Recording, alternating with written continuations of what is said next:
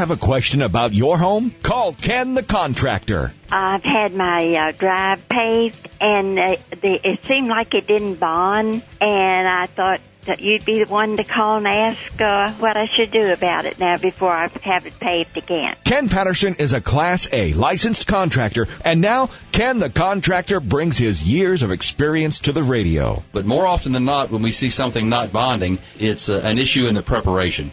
Either it was too cool when it was laid, or the preparation wasn't quite right for it to bond like it should. But what you're describing to me is something that I don't see very often, just having a driveway come up in large clumps. Do you have a question about your home, inside or out?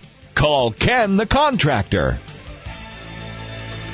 Hi, everybody, and welcome to another hour of Ken the Contractor. I'm Jim Britt, along with Ken Patterson, Ken the Contractor. If you have a question about your home, inside or out, you can join us. You can always reach Ken at 800-614-2975. That's 800-614-2975. Ken is here to help you deal with the issues that are important to today's homeowner. Or you can email your questions to our website. That's kenthecontractor.com. We're always talking about products and services and various things you need to know about maintaining or perhaps purchasing a home or building an addition. But today we're going to slow down a little bit and talk about something that affects absolutely every one of us, whether we are looking to spend a dime in new work around our house or not. That has to do with fire safety. And every time we get into this time of year, people start thinking a little bit maybe about heating, fireplaces, the things they've got to deal with over the next several months. And that's where so many of these issues come in. And I do feel compelled to take a few minutes occasionally and hopefully make us a little safer around the home. I want to talk to you a little bit about some history of Fire Prevention Week. And most of us have grown up with some knowledge, some degree of it. It's been taught in schools, and we've had some understanding of it through various organizations and Red Cross and so forth. But I want to give you a little history on Fire Prevention Week. This really came about as a result of the Great Chicago Fire in 1871. Now, folks, more than 250 people were killed in that fire. 100,000 were left homeless, and more than 17,400 structures. Can you imagine that? Over 17,000 structures were burned, along with more than 2,000 acres. And about the same time in 1871, there was another huge fire, the largest in American history, that took place that also destroyed a number of cities in the Midwest as well, but it certainly was not a heavily populated area. In the Peshtigo Fire, which was the most devastating, this fire, which occurred in October of 1871 in northeast Wisconsin, burned 16 towns and killed over 1,100 people. Now, as devastating as all this was, typically in the American culture, when we have bad events, sometimes there are good things that come out of them. And the result of that had to do with what we now know as National Fire Prevention Week. It's actually the awareness that organizations like the NFPA, the National Fire Protection Association, and others, civic, local governments and what have you, civic organizations, have tried to do to make all of us, young and old alike, safer in our homes, as well as the things that NFPA, Life Safety Code, building codes have done to make the products in and around our homes so much safer. This year, the National Fire Protection, or the Fire Protection Week slogan happens to be, have two ways out. And of all people around today that can talk about that, I would be one of them, because I assure you that I don't go into a building that I don't have an escape route. And I don't mind telling you from experience, this goes back to being almost trapped in the third floor of an apartment building with only one way out in a fire. And there were people trapped in the complex, and fire in that day, ladder trucks, the closest one was some 20 or so miles away. It took a while to get a ladder truck to get people out. No one was injured or killed in that particular fire. But when you deal with this, and you see how rapidly fire can spread, it sort of sears a spot in your mind. When you go into a hotel, an office building, maybe a home, how do I get out if I happen to have some type of a catastrophic event take place? You know, home fires reported about every 85 seconds or so across the United States. In 2010, the U.S. Fire Department responded to over 369,000 home fires, and there were thousands of injuries and over almost 2,600 deaths, I should say. So what I want you to do is look around your home. You can do that as you're listening to this broadcast today, but I want you to look around your home. I want you to think about your bedroom locations. If you're in a multi-story home, basement, 2, 3 floors on top of that, you're in an apartment building or a condo, do you have an escape plan in the event there were to be a fire? And think about your primary exit being blocked. This is one of the number one things that is taught to youngsters in school today. It's taught in the various scouting programs. It's taught through NFPA and other organizations. Always have an escape plan when you go into any type of a building. Almost 2/3, 62% of reported home fire deaths resulted in fires in homes also with no smoke alarms or no working smoke alarms. So just because you have smoke detectors, do you know they work? You need an escape plan when you go into your home or in your building, your office building, whatever it may be, but then you also need to have smoke detectors. Smoke detectors have been part of the electric code and the building codes throughout this country now for many, many years. Some of you are saying, well, you know, I've got smoke detectors. I think they work. I'm not sure. Have you tested them? Go push that test button on those and be sure that they operate. Now, for more modern structures, especially homes, you're going to find that smoke and fire detection systems had two forms of power. One being line voltage, meaning the electricity that's coming through your switches and outlets in your home is the primary source, but these also have battery backups. So if you're saying they're line voltage powered, I don't have to worry about it. Yes, you do. You still need to put that battery in it because in the event of a power outage, a tree falling over on the house, pulling the line down that can start a fire, you would have no power. Those will not work unless the battery backup functions in those. Also, if you have opportunity to do some retrofit work, powered smoke detectors are much more effective than those that are simply battery. And in part, that's because we don't maintain them. So again, I urge all of you to take a little bit of time this time of year as we start moving into fireplace and lighting the fuel oil heaters, the kerosene heaters, the various things we have in our homes for heating purposes. I want you to be safe. I want you to be sure that these life-saving devices work. Now, cooking's also been a leading cause of home fires, reported since 1990. You look at grease fires, unattended products, items on the stove is a huge cause of house fires. So this is something we need to train ourselves, not only ourselves, but our children perhaps in our house. You never leave these things unattended. Heating is another big cause of home fires. And again, some of you are listening to us today where it's a little on the chilly side. You may be sitting there with a space heater, or maybe you've turned on your fuel oil heat for the first time this year. But I want you to be sure that the flues are open, be sure that you have proper flow in your fuel lines, that everything is functioning like it should, and that you have proper clearances from all combustible issues. Smoking materials, we know for decades, have been a huge issue. Electrical is another big area where we see home fires, and one of those has created a code change. That has to do with just old fray cords on our lamps. So if you've got table lamps that have been passed down to you and you've had them in the house for 10, 15, 20, 40, 50 years, you may need to have those cords replaced and the internal wiring on those. A lot of fires are created by that. Newer homes will have what's called an arc fault circuit on that, and that detects a short in those cords. But most older homes, the majority of homes across this country, do not. And one of the last items that causes a lot of fires are candles. If you happen to be one of those folks that light candles in the house, be sure you're safe with those. Be sure your children stay away from them, and they're safe as well. Coming up this hour on this edition of Ken the Contractor, do you live in one of the best home markets for the coming year? Well, Ken will tell you. What does it mean if you're going to buy or sell your house? That's coming up in the news a half hour from now. And coming up at the bottom of the hour, one-on-one with Ken the Contractor this week, we'll be talking with Scott Nowatzki of Starborn Industries dealing with deck fasteners. That's coming up this hour on this edition of Ken the Contractor.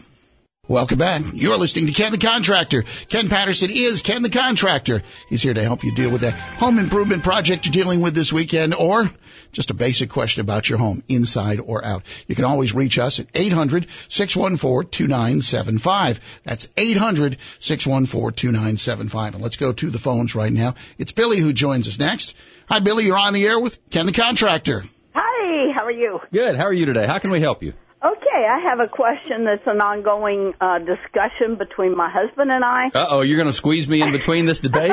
That's right. Okay. Okay, we have normal sash windows. Our house was built in 59, and we have traditional storm windows. Okay. Is it advantageous, and in what respect, to replace those with the newer replaceable windows? Chances are pretty good you have a single pane glass if it goes back to the late 50s. Am I correct with that? Yes. Okay. I didn't think you were going to find anything unless it had been something had been replaced and you still had the original sashes because there are retrofit kits out there. At any rate, you're going to find an energy savings in your overall heating cost, especially, you will find to a lesser degree an energy savings when you're in the cooling cycle, assuming you have central air conditioning in the house. But your biggest savings will be in the winter months on the heating. You'll be much more comfortable. You're not going to find as much humidity forming on the windows. Now, storm windows do a good job to help eliminate it, but it does not do the job. It isn't anywhere near as effective as the thermal pane glass is, as well as having good solid sashes these days, too, so that they're in terms of air and water infiltration, they're much tighter than the older windows would be. Have you ever heard of using both replacement windows and storm windows? And I can't tell you that have or haven't heard of it. I know there are people that have maintained storm windows that they apply, obviously, over the opening in the cooler months and still have replacement windows. But what efficiencies that gives them, I can't relate to that. I don't know. I haven't had anybody come back and say, I saved an additional $50 a month by doing that. But I don't know that there'd be anything wrong with doing it at all. Billy, thank you. We do appreciate your call. And Ken, I look at some of the emails that you've grabbed for this hour. It looks like Windows is going to be one of our big themes. We've got another one from Joan in Virginia and has an issue about an insulated window that has become cloudy. Yeah, this is a little different than what we were just talking about, but it said we have two different windows that have become cloudy looking over the last few weeks, and it may be longer, and we've just noticed them. They are clean on the exterior. This is on the inside. So I don't have any more information than that from Joan, but what I assume is that she has cleaned, or they have cleaned, both the interior and the exterior face of this particular sash. Said, my brother tells me I need a new window. Can just the glass be replaced? Well, let's talk a little bit about that, because I've had some incidents where people thought they had a problem and they really didn't.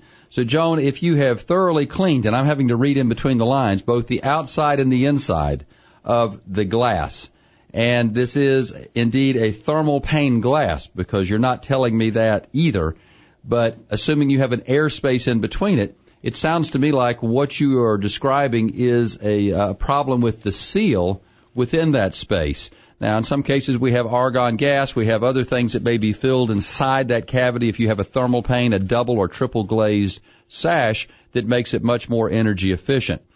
And if that seal is broken, what happens typically is the entire sash becomes cloudy, not just a spot. I've had people call me and say, I've got this spot that's cloudy. I've actually looked at some, Joan, where folks had grease on a window that someone had smeared around, and it looked cloudy, and they just weren't using the right product to get it off.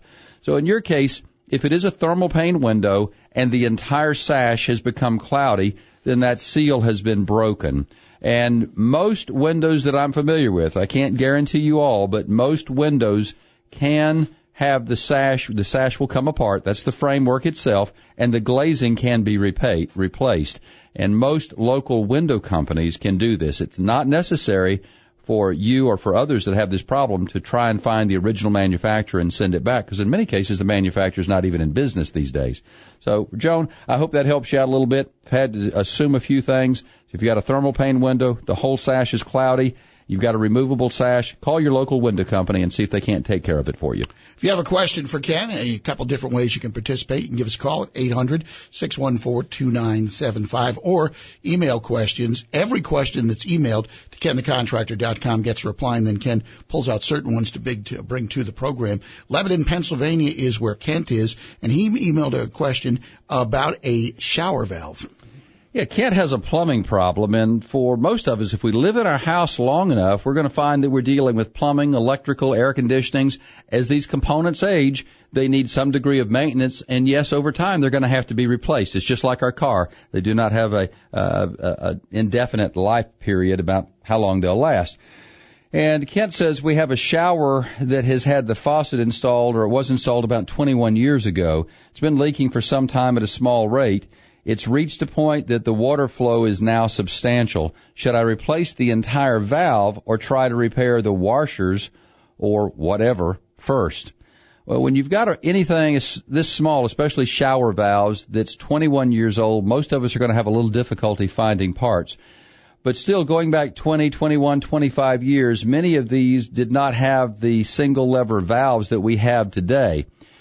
And you may find, Kent, hopefully a local hardware store, if not, certainly a local wholesale plumbing house. They may have to order this, but if you can take the name of the shower valve to those locations, the name, the model number, and for most of us, if you're looking, it should be printed or stamped somewhere around the shower valve or on one of the faucet handles itself so you can identify it. You may be able to order or purchase over the counter the few items that you need. Older valves, especially if there are two handle as opposed to the single lever, tended to have a valve in the middle of those as well as washers. More often than not, the washer is where we have an issue. This may be the case with your shower valve as well. For those of you listening that's saying, hey, I've got a similar problem, but it's not this old, if you've got something that's 15, could be 20 years old, you may have what's called a cartridge, especially if it's a single valve that goes in the shower. Those can also be replaced, but they may have to be special ordered. I know on a property that I have recently, had a plumber go out and do some repairs for me. They had to special order the valve because it was several years old. So don't expect that you're going to find them sitting around in the store just waiting for you to come in and buy them. Kent, I don't think you need to replace the whole faucet if everything that works. You are just trying to stop a leak. I'd go this route first, save yourself a few dollars, and see what happens. Plumbing, for one reason, is something that we all assume will last until the end of time because we don't do anything about it till there's a problem. So it's not unusual that you could have years and decades, and then if something breaks, where do you find this stuff? Well, it's difficult in older products, especially even some newer ones, because there are thousands of different parts that are available out there that have been installed in our homes. But one thing that gets your attention today, if you're on domestic water, your sewer bill's typically much higher than your water bill because of the gallons flowing through. And if you've got a leak in a sink and a shower like Kent has here, you've got a toilet that runs constantly, you can save yourself some instant dollars by making that repair at the end of every month. You'll see a savings on that water bill. A friend of my wife's at work immediately got a water bill the other day, three times what it should be. And he later found out that he had one of those leaks, and it was going through 3 times as much water in the space of a day that it normally should be. And it can present you with a huge bill, and oftentimes you're left holding the bag. You really do. The public utility is not going to credit you back money for your leaks internally. I'll tell you that. Ken Patterson is Ken the Contractor. Do you have a question for Ken? Reach us at 800-614-2975. That's 800-614-2975. You're listening to Ken the Contractor. You're listening to Ken the Contractor. Thanks for making us part of your weekend plans. Don't forget, Ken is here every weekend to answer questions about your home inside or out. And you can join us at 800-614-2975. That's 800-614-2975 if you do have a question or comment. And also don't forget, you can email your questions to Ken. You can go through our website, and that is kenthecontractor.com. And it's time now on this edition of Ken the Contractor to bring you this week's edition of One-on-One with Ken the Contractor. Every week at this time, Ken brings you information about products and services from companies and experts he interviews during his travels, all to make your life better, provide options, and also save money. Joining me now is Scott Nototsky, and Scott is with Starborn Industries, which is a leader in deck manufacturing fasteners. This happens to be a product that many of us don't think about, and frankly, we should be spending more time with it because this is what's holding our deck material to the structure. Scott, welcome to the show. Well, thanks, Ken. How are you doing today? Doing great. Glad you could join us. I want to talk decks with you since you have the background of being a deck expert, and decks have been all over the news recently. Some of the national news services have been talking about not only the aging of decks, but failures of decks around the country. Having been in the business for a few decades myself, I have seen codes change because of the lack of proper fastening of deck boards to structures to homes, and the lack of engineering in the decks. So let's talk a little bit about some of the fasteners that you and your company promote and deal with not only throughout the nation but around the world. Decks have also changed drastically. They used to be just basic pressure-treated materials. Today we're seeing all types of products. Now, tell us a little bit about some of the deck fasteners and that you're into and how this comes into play with today's modern deck. You know, Starborn's been in the business of fasteners for 50 years, and we really started focusing in on composite decking, back in the early 2000s. And our specialty is color coordinating in stainless fasteners as well as carbon-based fasteners, which is more of an entry price point. But it's making sure that the fastener itself is consistent, high quality, performance-wise, and more importantly, that when the homeowner or the builder walks away from that deck, that fastener basically just disappears. The best method of fastening a deck is straight from the top of the board down into the structure underneath, and that's what we specialize better than anybody else. And the end result is a fastener that we try to make sure the color match is ideal and perfect, and decking manufacturers across the country love our fastener because of that. Now, you work with many of the manufacturers in terms of coordinating their finish color with the fasteners you produce, and also the type screw itself or fastener, the thread, the head, every aspect of it, which to many people seems minor or they don't give it a thought. But the wrong fastener will allow that board to, in some cases, come loose, expand, contract, just not perform as well as it's designed. And I use the term board loosely because most people relate to that as a deck board. But whatever the synthetic product is that they happen to be using on the top, is that correct, that you're working closely with these manufacturers? That is correct. We definitely focus and specialize in composite-style decking, but we also work with hardwood lumbers, so your Ipeys and tiger woods and such. But we work hand in hand with decking manufacturers across the country. We publish, in our brochures as well as on our website, exactly the type of fastener that would be recommended for a specific color of board depending on the manufacturer. And again, the goal is to have the right screw for the job. And so that when the builder's doing the installation, he doesn't or she doesn't have to worry about the screws breaking, stripping out, not going through the board as clean as they should. And again, the end result, just having a beautiful outside living space that people are proud of. Well, a fastener, not unlike a nail, and I say fastener meaning screw in this case, not unlike a nail, has structural integrity to it. And it not only has to do with the shape and the size, but the materials that it happens to be made out of. And many homeowners and do-it-yourselfers as well should understand that the structural integrity is more important than just the size, the diameter, the length, the thread, those characteristics of a particular fastener. And this is what you have worked with the manufacturers to develop, is something that's right for their product.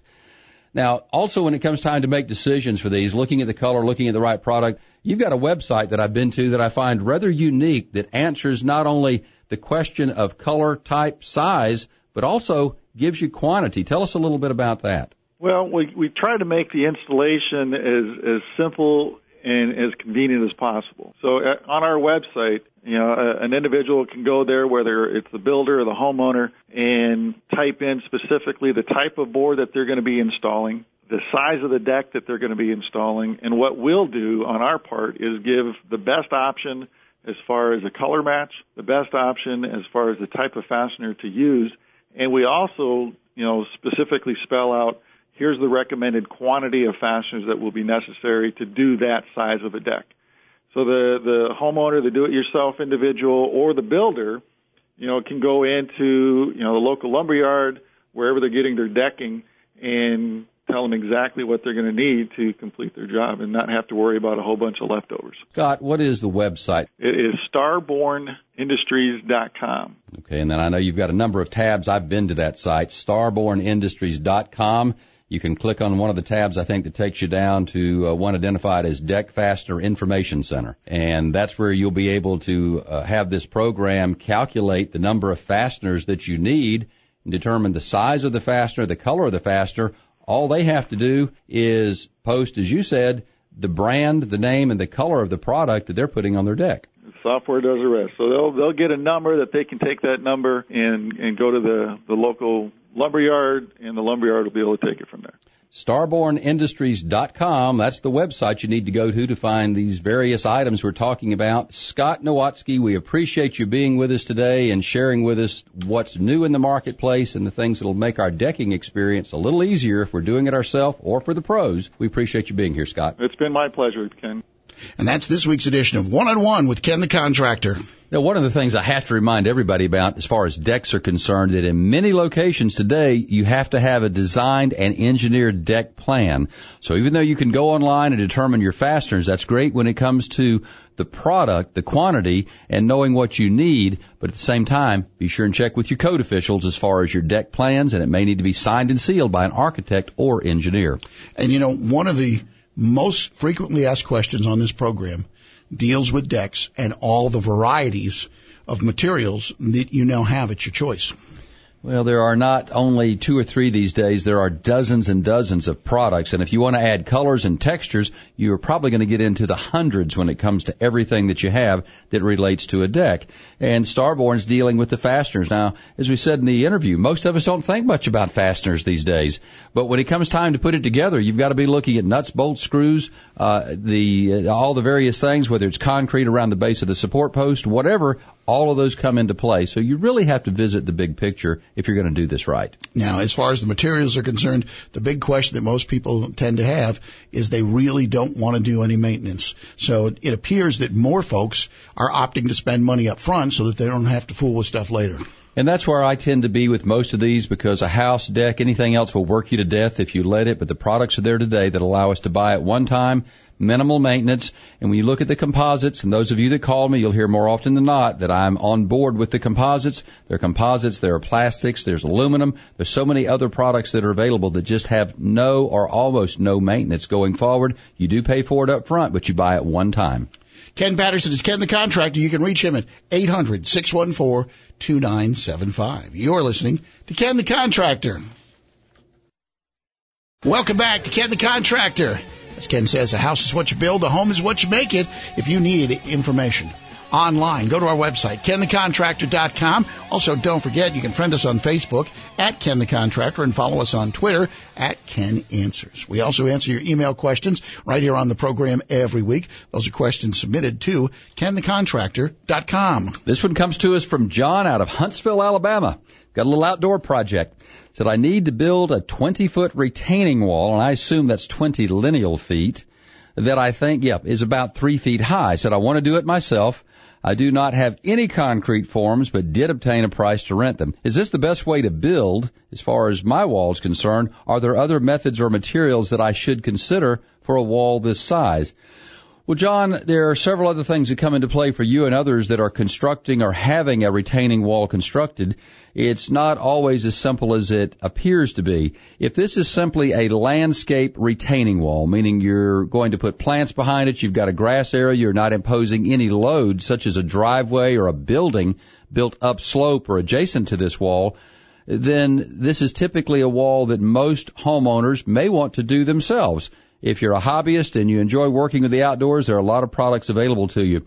You're considering doing this in a fashion that tells me, though, that you may have some upslope loads that would require this to be formed and poured out of concrete with it properly reinforced with a footing and so forth. I'm going to suggest to you, though, for a wall that's only 3 feet high and only 20 feet in length, there's some easier ways and perhaps less costly for you to deal with it if you don't have those loads upslope to deal with. First, you can look at many of the landscape and pressure-treated timbers. A lot of these are specially designed and milled for an architectural landscape wall. Very attractive walls, will last long term. They have been treated. They're made out of certain products that will hold very well. You'll also find some plastics that are available today, almost like plastic cross ties that are available for low retaining walls where there's not a great deal of pressure.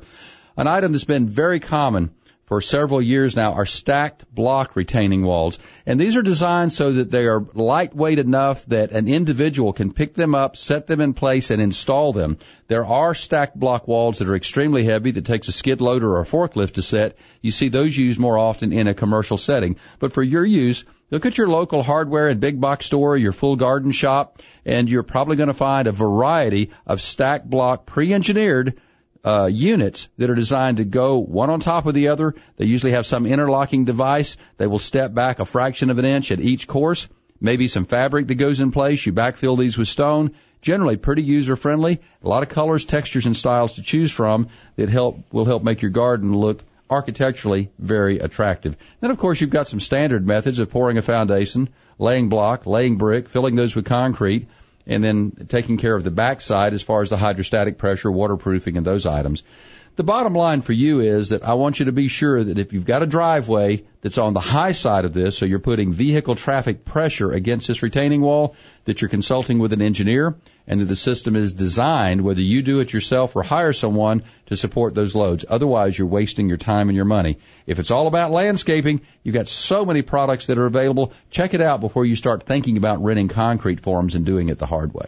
Time now for In the News, and each week Ken brings us products, trends, tips, and services that are important for you to make informed decisions about your home maintenance, purchases, remodeling, and new construction.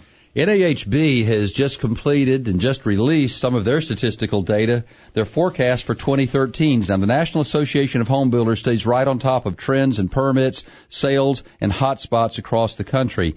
And what they're telling us is through the second quarter, home prices certainly are registering, or we're seeing gains year over year nationally and in most markets.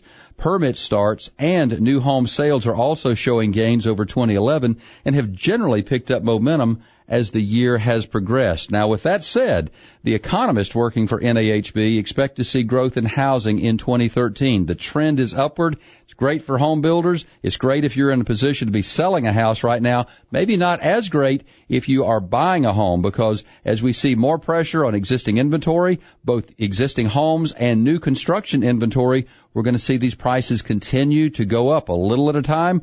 We're going to see all of a sudden builders become busier if you're looking to build a custom home. So you really need to keep tabs of the trends in your particular marketplaces. NAHB's initial forecast for 2013 calls for the greater than 20% growth in both starts and new home sales. That is pretty substantial, folks, 20%. However, their forecast, unlike most of the national economists, is done on a market-by-market basis. Now, out of 940 markets with a population of more than 20,000, they're expecting 513, or better than half of them, to see growth in 2013. And the growth potential in these markets range from 2% to 50%. If you're living in a 30, 40, 50% growth market, it will be very inflationary. You're going to see those prices go up, the inventory come down. And I tell you this because we try and keep you up on these trends. If you're thinking about buying a home, you may want to get a little more serious about that right now. As market rates are down, they're still near historic lows, and we're going to see a reasonable amount of inventory, but we're going to see that dwindle. Some of the best economic health areas that we have around the country are the Villages, believe it or not, in Florida. This is forecast for 2013. C for Delaware, Salt Lake City, Utah, jumping down to number 10 on their list, Tulsa, Oklahoma. Best overall sales. If you live in this area, you can look forward to this. At least that's what NAHB is saying. Number 1 nationwide for next year, Houston, Baytown, Texas, Dallas, Fort Worth. Jump down to number 10 on their list, Orlando, Kissimmee, and Sanford, Florida. So for those of you listing in any of these areas, you have something to look forward to. The best forecasted growth for 2013 by NAHB, number 1 is the Phoenix, Mesa, Glendale, Arizona area. Number 2, Atlanta, Sandy Springs, Marietta, Georgia. Number 10, Tampa, St. Pete, Clearwater. And believe me, there are plenty of you in Florida that are looking forward to seeing some kind of growth. So number 10 on the best forecasted growth for 2013 by NAHB. Well, it's been a while since we've had good news in the housing market. Let's try to get a couple of mailbags in. One, Kevin in Roanoke. We've had some particularly rough weather this summer. Wants to know about replacing window screens that he lost in a storm. Yeah, he says, during a recent storm, we lost 5 window screens. And I do not know the name of the window manufacturer. How do I obtain replacement screens? Well, for all of you, Kevin, not just you, but for everybody listening out there, we deal with this on occasion. Most local hardware stores will rescreen the screens from your sliding glass door and from your windows, regardless of manufacturer. Not all, but most of any size. If they happen to have a shop or a service area, that's where I want to suggest you start. You're not likely to find that with a lot of the big box stores. Check your local hardware folks first. Also, your local window and glazing company. So whether they do mostly commercial work or not, they'll tend to rescreen and make the screen frames if you've actually bent or lost that frame altogether. We've had more than our share of window questions this week. Frida, she's got a cloudy window. She's tried to clean it. She can't. Ken, what can you do for her? Well, Frida, I think we addressed something similar to this in another segment, but if it's a triple-paned window, if it's a double-paned window, and it's completely cloudy on the inside, then for you and for others, that says that the seal or that's within that window that helps make this energy efficient has been broken, and you can likely have a local glazing company, a glass or a window company, replace that. Now, there are some of you out there, and you may be one, Frida, that has an old-style sash that will not come apart. If that's true, then you're going to have to replace the entire sash itself. You're going to have to look for a company that will build you a replacement unit, or go back to the original manufacturer if they're still around, and you can locate the name. Most windows have a name tag or a plate stamped on them or applied to them somewhere within the jamb. You may not see it on the face, but it may be in the part where a window raises up and down, or where the crank is if you've got an awning window. Very good. That wraps up this hour of Ken the Contractor. If you have a question about your home, inside or out, you can always reach Ken at 800-614-2975 or online at kenthecontractor.com. Do you have questions about your home, inside or out? KenTheContractor.com is all you need to know. I'm Ken Patterson, Ken the Contractor. Visit KenTheContractor.com for answers to plumbing, fencing, electrical, roofing, painting, heating, fireplaces, decks, and much more. Submit your questions or call anytime. Remember, KenTheContractor.com, where folks come for professional answers.